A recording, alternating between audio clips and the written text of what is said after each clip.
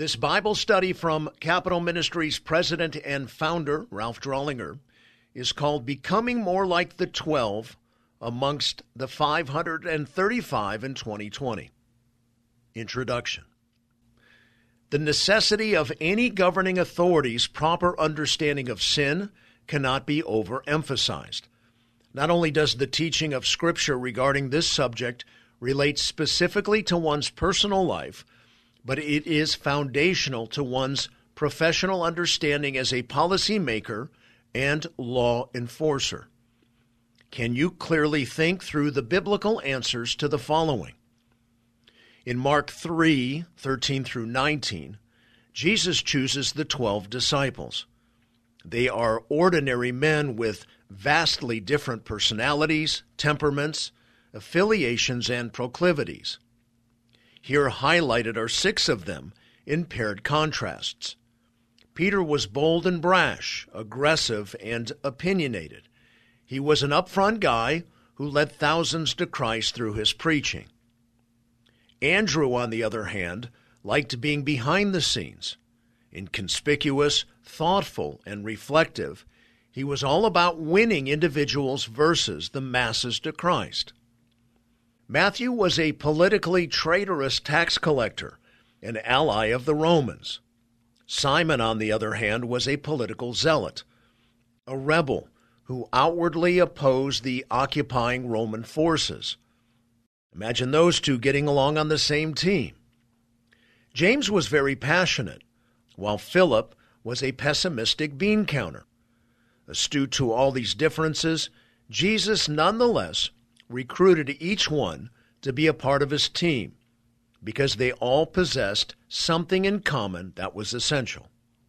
Though they had little in common outwardly, Jesus noted something in common inwardly among those he chose. Calling the 12 to his side, and in just 18 short months of discipleship and training, he effectively molded these disparate individuals into world-changing leaders. A word is in order as to how he could accomplish such a feat. Save he was God incarnate, Jesus was a peripatetic instructor. Peripatetic means movements or journeyings hither and thither, according to Merriam-Webster. Jesus strongly believed in field trips. That is to say, unlike much of the model of Western education, Jesus spent little time teaching and training in a classroom. In fact, to be taught by Jesus meant you were on a perpetual field trip. Such a method creates a whole lot more one-on-one interaction, motivation, understanding, and inculcation. As one author puts it, Jesus graciously encouraged them, lovingly corrected them, and patiently instructed them. For sure, moral instruction was a part of his mix. This is how the best learning always occurs. It isn't just cold, hard information that is passed on. It's one life invested in another. The success of his 18-month cram session speaks well for the effectiveness of peripatetic instruction. When you think about it, learning while walking about in the world must have been utterly fascinating.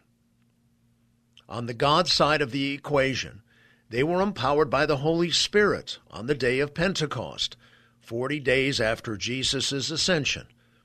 But back to the human side, what overarching characteristic did Jesus deem mandatory in the first place?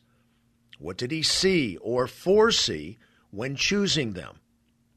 Noting Mark 3:13 through 19, wherein Jesus is choosing the 12, this characteristic is not readily evident. And he went up on the mountain and summoned those whom he himself wanted, and they came to him. And he appointed 12, so that they would be with him, and that he could send them out to preach, and to have authority to cast out demons.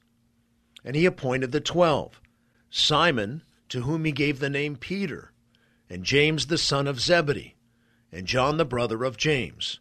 To them he gave the name Boanerges, which means sons of thunder, and Andrew, and Philip, and Bartholomew, and Matthew, and Thomas, and James the son of Alphaeus, and Thaddeus, and Simon the Zealot, and Judas Iscariot, who betrayed him. As is the case in the other three similar selection listings in the New Testament, notice that Simon Peter is first on the list. He is the most naturally gifted leader of them all.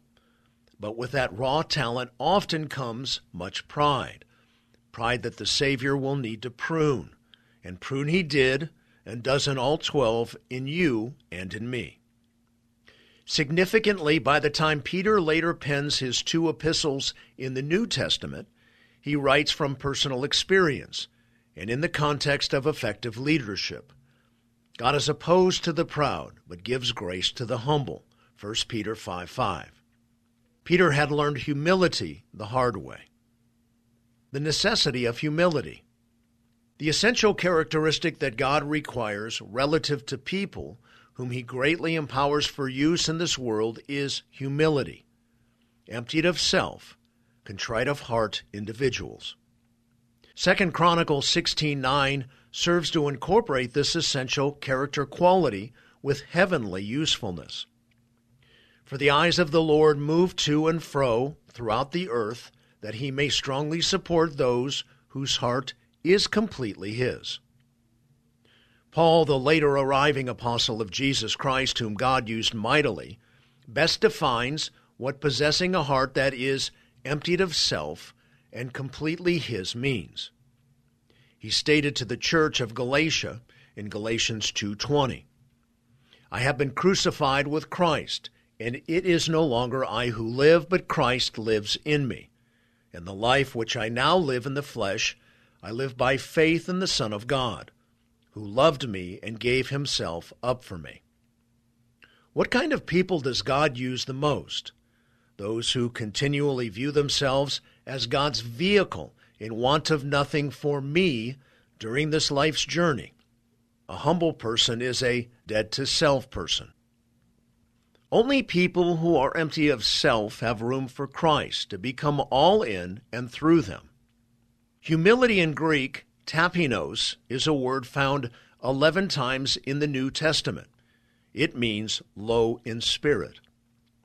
In Jesus' Beatitudes, found at the beginning of the Sermon on the Mount in Matthew 5, verse 3, the same Greek word is translated poor in spirit.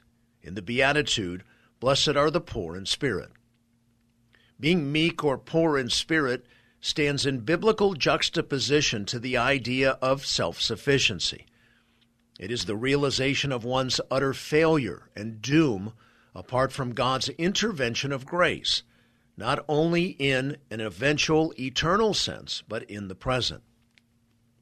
The necessity of humility is even more essential for the public servant when he or she takes into consideration the following biblical truth found in 1 Corinthians 1, 26 through 29. For consider your calling, brethren, that there were not many wise according to the flesh, not many mighty, not many noble, but God has chosen the foolish things of the world to shame the wise. And God has chosen the weak things of the world to shame the things which are strong, and the base things of the world and the despised God has chosen, the things that are not, so that he might nullify the things that are, so that no man may boast before God. This passage underscores the principle that God primarily uses ordinary people, those who are more apt to be humble, to build his kingdom and to change the world. This keen insight serves to explain and illustrate why Jesus chose the common folks, those more apt to possess the character trait. Very importantly, however, there are some, states this passage, whom he calls and desires to use, who are in the world's eyes wise, mighty, and noble, so long as they too are humble, which is more unlikely. Underscoring this keen insight in verse 26, which states 3 times, not many rather than not any. I might add here that there are believers who will point to this passage to justify the Christians' supposed non-involvement in government, as if God's economy for changing the world and fulfilling the Great Commission is to use the foolish, the weak, the base, and the despised only. It is important that the Christian public servant be able to point to the fact that the passage reads not many rather than not any when challenged with this way of thinking. Paul is a good example of a person who is one of not many. He was an outstanding, highly visible leader in his day. Cross-reference Philippians 3. Similarly, today elected officials are, in the eyes of the world, wise, mighty, and noble. As a follower of Christ who is elected to high office, you are one of those exceptions spoken in 1 Corinthians 1:26 through 29. You are one of the not many. It is therefore requisite of yourself to be worthy of your unique status by being especially careful to be humble. In choosing the 12, Jesus did not select men of stature. Instead, he chose fishermen, a tax collector, a political zealot, and common folks. He chose the foolish, the weak, the base, the despised. Galileans were low-class, uneducated rural people far from the elite of society. Accordingly, and as God would have it, he received all the glory from what was accomplished through them. With each disciple, it was plain to see that it was not the man, it was God indwelling the man. It was not his speech, it was God's word. It was not his personality, it was God's power. Can this be said of you? Compare the previous contrast to someone already possessing worldly stature, rhetorical skills, and salesmanship. The contrast is not as great. God's glory is not the marvel as much as it is the man's, unless, of course, that man is characterized by vast humility. This helps to explain why this character quality is so important to God. It is why Christ-honoring humility needs to be ever so present in the life of someone like you who possesses public stature. If you want God to use you as he did his disciples, then your character must evince heartfelt, genuine, overwhelming humility. This is absolutely necessary in order to compensate for your public standing. In your case, God's glory is not as easily seen over the brow of personal presence. Those who have public prominence are much more apt to be overtaken with a sense of personal importance, which God will not empower, but rather will oppose. 1 Peter 5:5b. The lack of humility in America's political leaders is one of our nation's greatest problems. We must all beseech God to give us public servants who are humble. It is the particular quality that leads to effectiveness in office. It is this particular quality that God is most looking for. It is this particular quality that portends his empowerment. Public servants must always be striving to grow in humility, and it is when you think you've got it that you've lost it. The main reason America has declined is because many of its present leaders, especially compared to past leaders, are not regularly devoted and deeply committed to his word, the study of it, which breeds humility. Only by the indwelling Holy Spirit that occurs at conversion and the continuing profound devotion to his word after conversion can one possibly grow in humility while simultaneously being in the limelight. Make no mistake here, my beloved friend, if you do not attend the members' Bible studies in the Capitol or go to church when you are home, it is because you don't think it's all that important. But not being faithful to delve into the Word, and by not obeying the fourth commandment, Exodus 20, verse 8, are you telegraphing a sense of self-sufficiency and lack of dependence, a.k.a. humility. Your usefulness to the master is directly proportional to your humility quotient. This is further evidence in Acts 4, verse 13. Now as they observed the confidence of Peter and John and understood that they were uneducated and untrained men, they were amazed and began to recognize them as having been with Jesus. When you are in front of people, do others see your ego, or do they see the humility of someone possessed by his Savior? Do you give God the glory for his enabling your successes, or is it all because of you? How arrogant. You wouldn't even be alive if it weren't for his hand and continuing enablement. At the end of the day, is it all about your glory or God's glory? The example of humility in the Savior. If Jesus demands humility with all of his disciples, then it follows he too would model it. Washing the feet of a guest was one of the most menial tasks reserved for the lowest of servants. With this in mind, note John 13, 4 through 5. Jesus got up from supper and laid aside his garments, and taking a towel, he girded himself. Then he poured water into the basin and began to wash the disciples' feet and to wipe them with the towel with which he was girded. States one commentator regarding this and the negative reaction of the disciples that follows. The reluctance of Jesus' disciples to volunteer for the task is, to say the least, culturally understandable.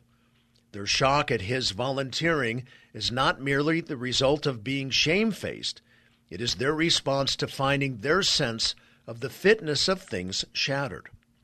But here, Jesus reverses normal roles. His act of humility is as unnecessary as it is stunning, and is simultaneously a display of love, a symbol of saving cleansing, verses 6 through 9, and model of Christian conduct, verses 12 through 17. Young Peter resisted Jesus serving him in this way, verses 6 through 13. His pride opposed Jesus' humble gesture.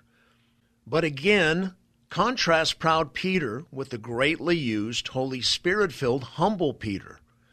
Note in his epistle, 1 Peter 5:6, what the spiritually mature Peter says to believers. Therefore humble yourselves under the mighty hand of God, that he may exalt you at the proper time. Even further in the aforementioned passage, verse 14, Jesus states ostensibly for all believers, if I then, the Lord and the teacher, washed your feet, you also ought to wash one another's feet. One cannot overlook this insightful example of virtue he modeled not only for his disciples, but also for you and me. To perform the most menial or difficult task in order to serve the needs of others is often the best way to manifest humility in the moment. The necessity of humility in government leaders. Notice Jesus' teachings that follow in Luke 14, 8 through 11, especially the conclusion. When you are invited by someone to a wedding feast, do not take the place of honor, lest someone more distinguished than you may have been invited by him, and he who invited you both will come and say to you, give your place to this man, and then in disgrace you proceed to occupy the last place. But when you are invited, go and recline at the last place, so that when the one who has invited you comes, he may say to you, friend, move up higher. Then you will have honor in the sight of all who are at the table with you. For everyone who exalts himself will be humbled, and he who humbles himself will be exalted. This storied principle of self-imposed humility parallels somewhat Solomon's teaching of his son Rehoboam in Proverbs 25, 6 through 7. Do not claim honor in the presence of the king, and do not stand in the place of great men, for it is better that it be said of you, come up here, than for you to be placed lower in the presence of the prince, whom your eyes have seen. In that Rehoboam was being prepared for the civil leadership of Israel, those presently in governmental leadership must give special attention to this principle. Notice what Luke is saying in the primary passage. The elevating of the humble is honorable, whereas the humbling of the proud is disgraceful. James chapter 4, verse 10 expands this Solomonic wisdom from the horizontal to the vertical in language previously seen in 1 Peter 5, 6, which reads, humble yourselves in the presence of the Lord, and he will exalt you. One form of exalting self is the use of the mouth. A mantra around our home when we raised our children was the memorization, meditation, and oft mention of Proverbs 27:2. Let another praise you, and not your own mouth, a stranger, and not your own lips. Such catechizing in this and all other aspects of humility lead to a good family culture, and capital culture as well. Humble yourself versus God having to do that, and you will be exalted in His time. What a great promise from the Word of God. The necessity of humility in a nation. In the Old Testament books of Zechariah, Haggai, and Nehemiah, Scripture records that the Babylonians had set Israel free from captivity. It is in this context that Zechariah 4:6 was written, a passage that contains an overarching principle related to the effective rebuilding of any country. This is the word of the Lord to Zerubbabel, saying, "Not by might nor by power, but by my Spirit, says the Lord of hosts." Likened to Israel's basic problem of spiritual apathy is America's. And resettling their homeland, Israel wanted to rebuild the temple, but most everyone was more interested in building their own homes and pursuing their selfish interests than they were taking care of and reconstructing the nation. Keep in mind today the parallel of how self-centered evangelicals have been apathetic to reconstruct our nation. 60 million of them have failed to even vote in the last two presidential elections. Finally, after 16 years of apathy in Israel, the symbolic work of rebuilding the temple was begun and completed in another 4. It was Zerubbabel who led the Reformation. He was the civic leader of Jerusalem who first addressed the spiritual problem of self-centeredness, aka pride, and consequentially led the successful rebuilding campaign.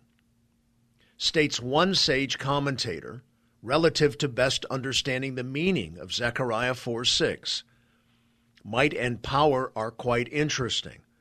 Might is a general Hebrew word for human resources such as physical strength, human ability, or efficiency or wealth. Power also denotes mere human strength, physical, material, and includes mental strength.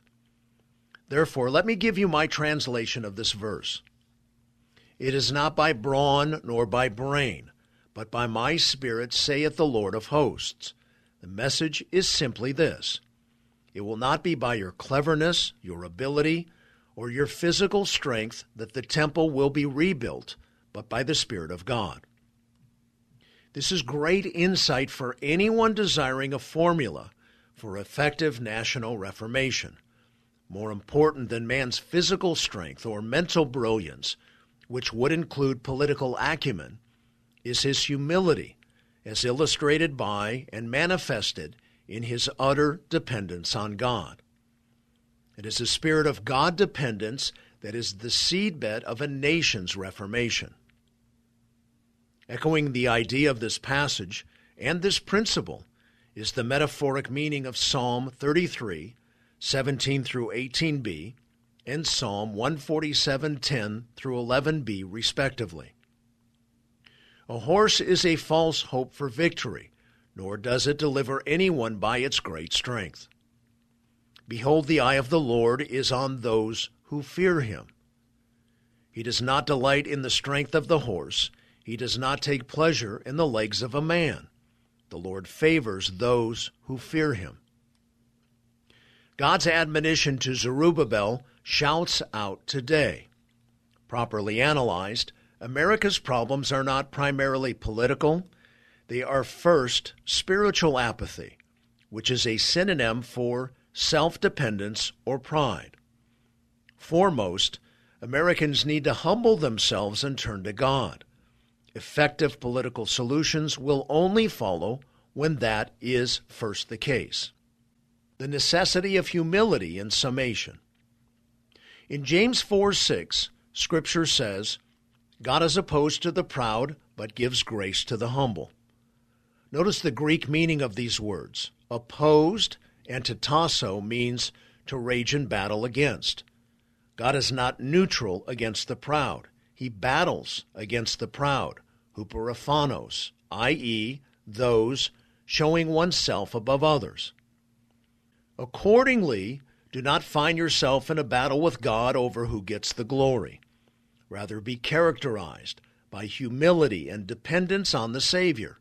In so doing, you will be likened by him to the 12, as he empowers you to minister amongst the 535. This concludes our Bible study. May God bless you deeply. Thank you for all you do in our great country and on the Hill. This is Frank Sontag.